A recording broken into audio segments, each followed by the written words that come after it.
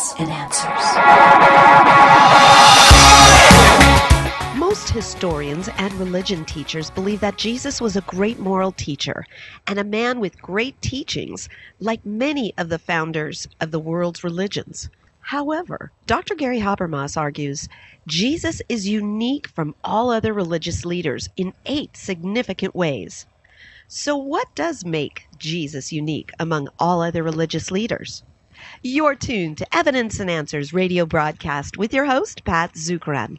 Pat is an author, teacher, and international speaker in the area of Christian apologetics, the defense of the Christian faith. In today's broadcast, Pat and his guest, Dr. Gary Habermas, will discuss the uniqueness of Jesus here in part 1 of this interview. You're listening to Evidence and Answers, where we provide compelling evidence for faith and hope in Christ and biblical answers to the issues of today. Well, there are many who view Jesus as a human, another great religious leader. Well, how is Jesus unique from all religious leaders of world history? Well, to help us address this issue is Dr. Gary Habermas. Gary Habermas is a distinguished research professor at Liberty Theological Seminary and Graduate School. He is the chair of the Department of Philosophy there at Liberty University. He is an author of over 40 fantastic books.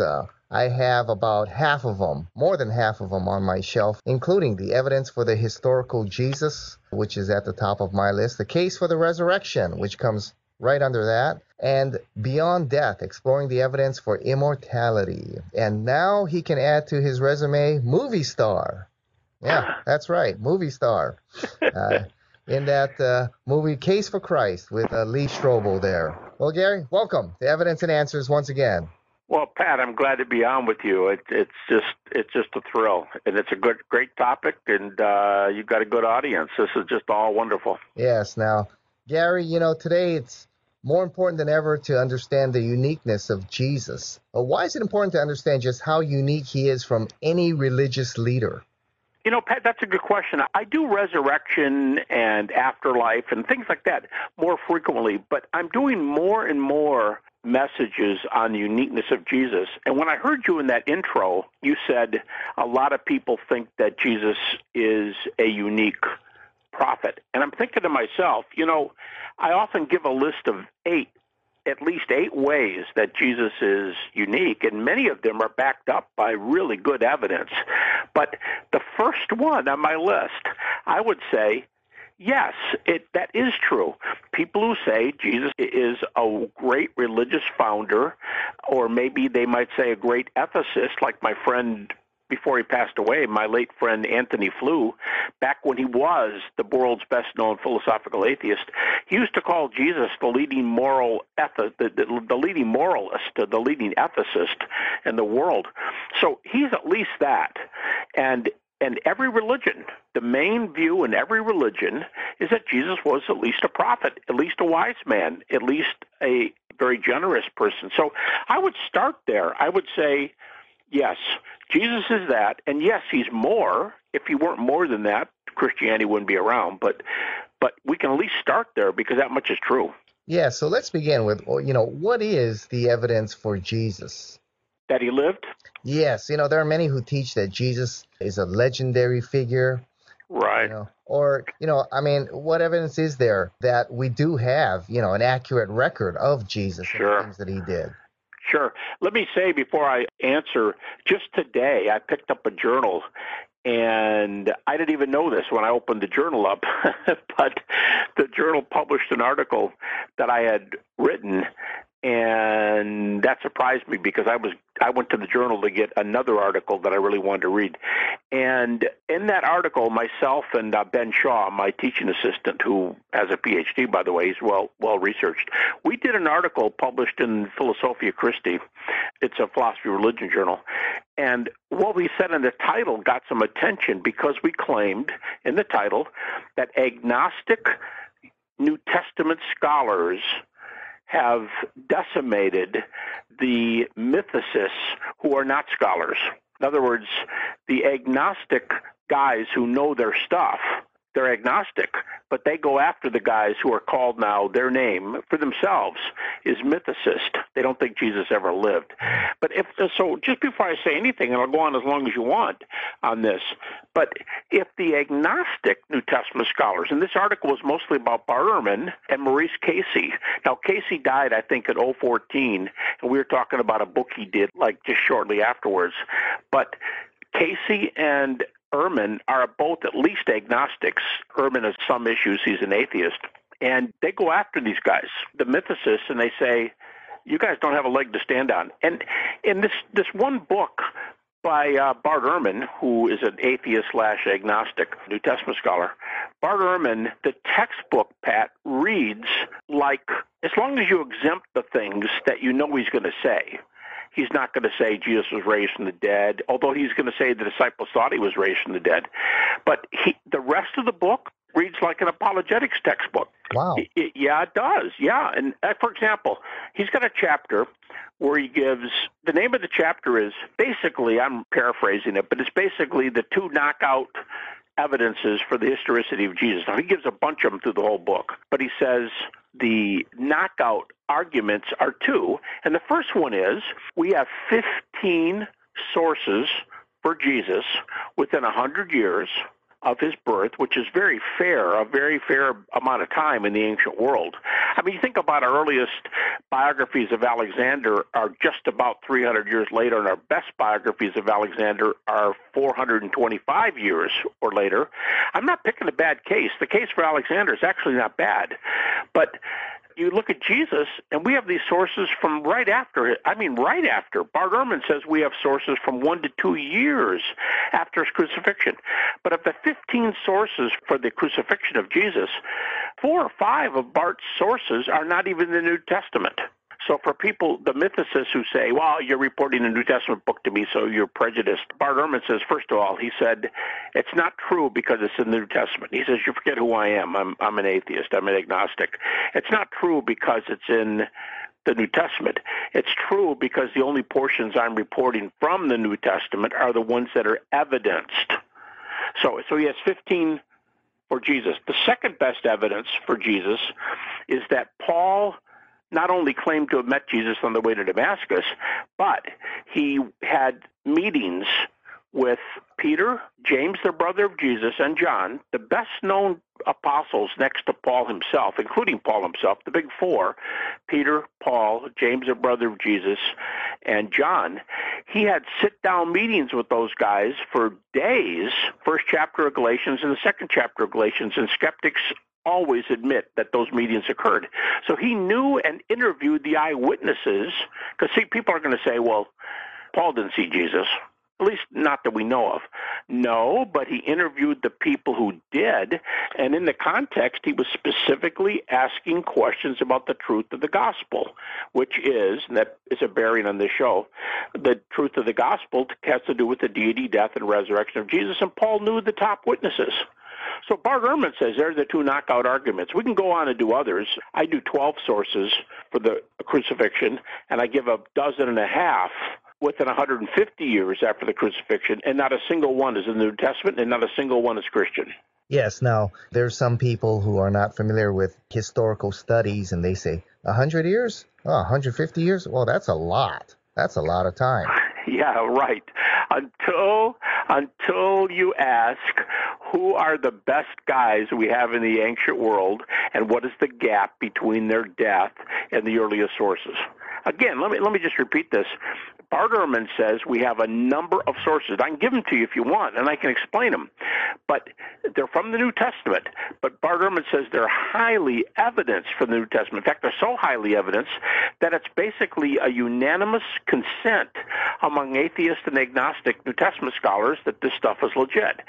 And we have those, Bart Ehrman dates them, 1 to 2 years after the cross. Now, if you say, okay, you said Alexander a moment ago, and you said 300 for Alexander, and the best sources are 4.25.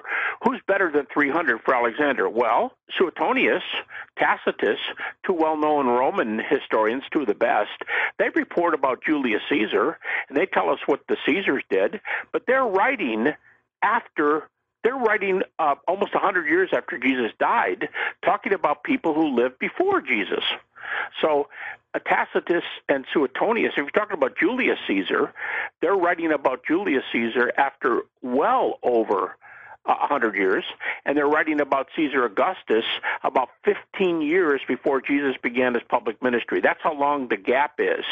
Now, if you mean other religious books, when we get into this area, Pat, this isn't even my 8 areas where Jesus is unique. It's just, we can say, for example, the earliest source we have for the Bhagavad Gita, the main source for Krishna and Hinduism, I understand from a major text, a religious text, not a Christian text, that the earliest source we have, the earliest copy of the Bhagavad Gita is over 4,000 years after Krishna was supposed to have lived. The Upanishads, over 1,800 years after they were written. Zoroaster, okay, we're getting way better now.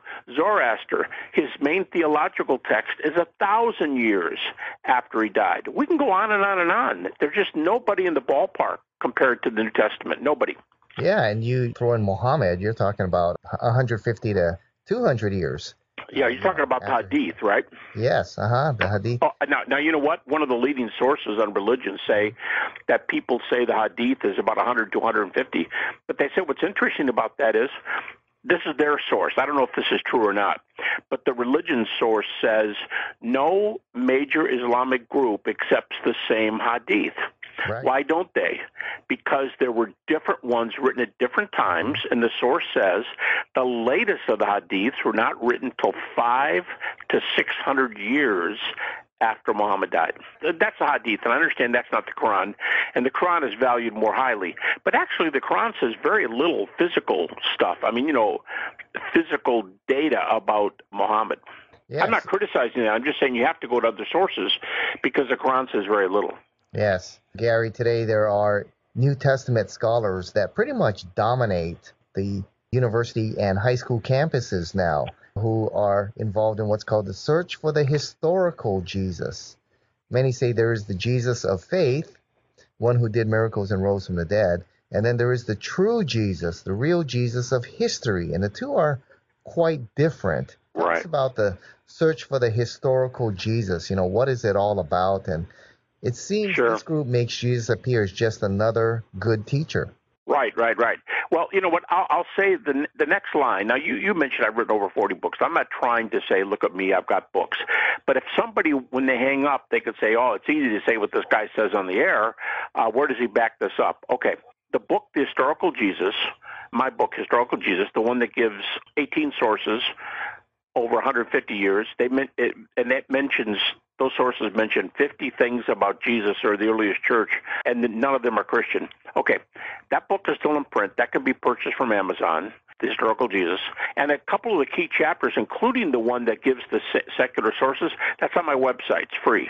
That chapter is free, so I'm not trying to make a buck. GaryHabermas.com. That chapter is downloadable. And when you first go to my website, GaryHabermas.com, you see 3 free ebooks there, and the very first one is a book that compares Christian sources to the sources of all the major world religions. So you can get this stuff, you can get it with the sources, and I try very hard in these books to use, whenever possible, if I'm going to talk about Hinduism or Buddhism, I get Hindu or Buddhist experts to do the talking. So this isn't just, Gary Habermas saying this stuff. So, yeah, they often dominate the airwaves, but what really bothers me, Pat, I mean, I've got a fair amount of this in that little ebook, and that ebook is free. The one of the supernaturalists on these what's supernatural about Jesus. They often do this. They'll go to the New Testament and they'll say, oh, yeah, but I'll only give you 25 of the key facts about Jesus. I'm going to reject the rest of the Gospels. And then when you say, all right, well, let's talk just about those 25, because I can get the deity of Christ from those 25. I can get his crucifixion. I can get the fact that the disciples believed he appeared and they turned the world upside down. They were willing to die at least, and some of them did die. I can get all of that from those verses. And here's how the argument often goes. Yeah, well, what's so special about that? Buddha did miracles. What's so special about that? Krishna claimed to be divine. Okay. And here's where you want to say, time out. But what Buddhist sources say Buddha did miracles? Oh, I don't know. I've just heard that. Yeah, right. I've got a book on my shelf by a PhD Buddhist. It's called Buddhist Scriptures. All he does is edit. He edits and introduces a number of key Buddhist books. And here's what he says on the first page. He says, for you Christian readers, I don't have what you all have. Our religion can't match up to you. He literally says, you have the words of your Lord. We don't. You have the words of those who studied under your Lord and those who studied under them. We don't have any of that. We do not even know what Buddha taught. We have traditions. He said almost every source that I'm editing in this book, he said almost every Buddhist source that I have here, the best ones in his estimation, were 600 to 800 years after Buddha died. In other words, twice the distance of Alexander. So that's that one on Buddhism. And you can do this time and time again. I already gave the examples of the Bhagavad Gita, of Zoroaster's theology. There's no comparison. In fact, I'll tell you this, Pat, for people who say, yeah, that 100 years, and that's Bart Ehrman, that's the atheist New Testament scholar who thinks that's a good time. They go, a lot of things can happen in 100 years. Okay, let me cite Paul Barnett. He's an Australian historian. And he says he's got a trilogy on the historical Jesus published by a major publisher. And he says in there that no ancient person, not just no religious person, he said the gap between Jesus and the earliest sources is earlier than for any other ancient person in history. Yeah. Now, what do we do with that? I mean, people can keep saying, oh, you're prejudiced. You're just prejudiced. Well, look, if I'm trying to introduce you to my best friend and I think he or she should make a great husband or wife, you can say to me, well, that's just your view. That's just your view. I don't have to do that. Yeah, he or she may be nice, but that's just what you think. Well, fine. I'm not making you get married. I'm just trying to present some data. And that's really what's going on here. I can present data about Jesus. I'm not making you go to the altar, so to speak, and say, I do to Jesus. That's what the New Testament means when it says believe. It means to be totally committed to him, better or worse, rich or poor, sickness and health, till death do we part. That's what our vows say. And Christians make a promise to Jesus. But I'm not forcing you to do that. So when people get angry and bothered and say, oh, that's just your word. All that's a paraphrase for this. I don't know how to answer what you just said. Yeah. When you study, the historical evidence for Jesus Christ and the historical reliability of the Gospels, that's one of the things that, coming out of a Buddhist background, that really persuaded my thinking to really consider, Jesus Christ and the things that he did. Yep. When we're talking history, too, because this Buddhist guy with the PhD who's doing the Buddhist scriptures, he's trying to put Buddhism on the best foot, too, but he just starts out saying, I can't compete with historical stuff. Mm-hmm. So. Yeah, I think you're talking about Konzi, right? Edward Konzi, you're exactly right. It's a Penguin book, which is a secular publisher. Yeah. A secular publisher by a Buddhist author. Yes. Yeah, and that's a good book. That's an It is good. Gary, there are 8 ways in which Christ is unique. Let's go through some of those. Just briefly summarize them for us. Now, actually, Pat, I brought a few in here already, but do you want me to start by just going down the list real fast and putting the others? I did one that is universally acknowledged as being a great prophet and or ethical teacher by everybody else in the world religion. In the religions, in fact, I think he's the only founder of a major world religion who's viewed that way in the other religions. Here's 7 more, making a total of 8. I'll just read them. And they all start out by saying Jesus is the only founder of a major world religion. Who? He's the only one who taught his own deity. And you go, no way. Buddha must have done that. Well, you know what? On the earliest sources, Buddha, Confucius, and Lao Tzu of the Far East, at least from the U.S. here, closer to you, Pat, but in the Far East, Buddha, Confucius, and Lao Tzu, in the beginning, the earliest sources, which are not early, but the earliest sources, they're naturalists. They do not believe in a creator God. So you go, oh, well, they claim to be the son of God. No, they don't have a creator God. And the Buddhist sources, the Eastern sources, are the ones that say that. Okay, number 2, he's the only founder of a major religion who said that the kingdom of God is my central teaching. He says it over and over again, seek ye first the kingdom of God. He says the kingdom of God is the center of his message, and what you do with him determines whether you'll make it there or not. So there's this kingdom coming. You want to go? Well, I got the keys. All right, that's 3, counting the first one I started with. Okay, 4. only founder of a religion who performed miracles, and here's the key, performed miracles which are recorded within a generation. The only one who has miracles recorded of him in a generation. Okay, 5. He's the only one who said that his death was central for our salvation. He's the only one who said, what you do with me determines where you spend eternity. So it's going to be a key there, because if his death is the key, then what you do with him is going to be where you spend eternity. So that puts those two together. 6, this one I acknowledge is a little more debatable. It's the only one that's really debatable a little bit. That is, Jesus is the only founder who taught that pain and evil were both real and included at the very center of the gospel. In other words, Christianity doesn't dodge the existence of evil, doesn't call it illusion, doesn't say, whatever. But not only does Christianity say it's real, it's part of the gospel. Well, what do you mean? Well, it's the center of Christianity. Well, okay, but how do you mean that? Well, the gospel, if you let the New Testament define it, God's side of the gospel, God's side, the historical facts, are that Jesus claimed to be deity. We already mentioned that. He died on the cross. We already mentioned that. And he was raised from the dead. Well, if the Gospel of Mark is true, and it's pretty well believed that Mark's right here, that Jesus really said this, Jesus said, my God, why have you forsaken me? That is evil. Crucifixion is evil. What happened in the garden, the sweat drops of blood and so on, that's evil. But you can't divorce it from Christianity because it's the heart of the gospel. It's why Jesus died. So then the last two, 7 and 8, Jesus is the only founder of a major religion who predicted his resurrection ahead of time. He didn't just rise from the dead. He told everybody he was going to. I mean, in Mark alone, he does it like 5 times.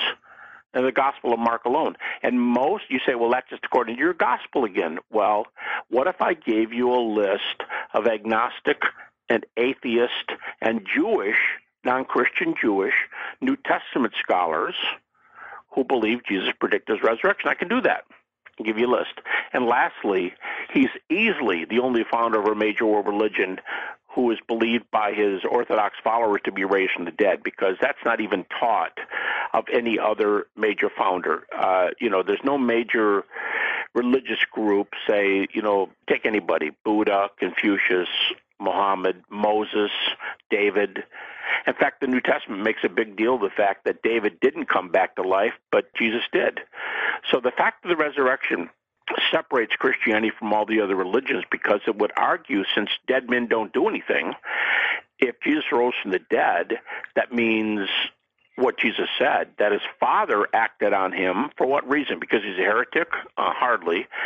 Because what he taught was true.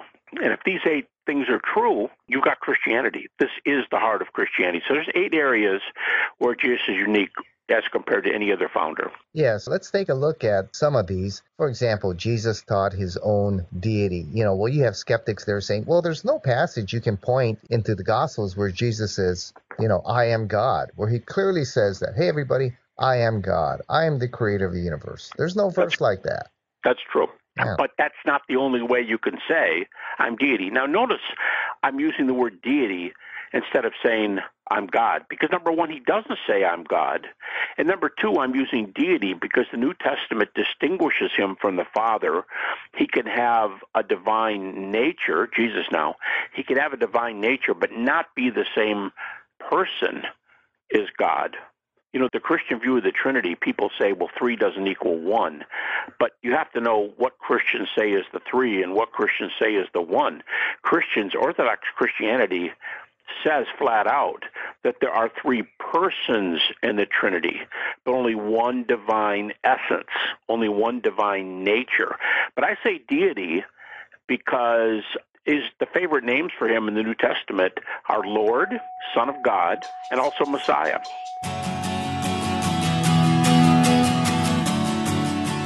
We've run out of time. Thank you for joining us here on Evidence and Answers radio broadcast. We hope you enjoyed today's show. If you would like Pat to speak at your church, Bible study, or perhaps hold an apologetics conference, give him a call locally in Hawaii. That number is 483-0586. Or you may contact him through the Evidence and Answers website. That's evidenceandanswers.org. To keep broadcasts like Pat's on the air, we rely on generous support from you, our listeners. For the opportunity to donate, head on over to our website. That's evidenceandanswers.org, and you may do so right there online on the homepage. You'll also find we have a wide variety of resources available to you, including articles and additional audio for you to listen to or download. Join us again next time on the air or online as we provide compelling reasons for faith in Christ. That's Evidence and Answers with Pat Zucran.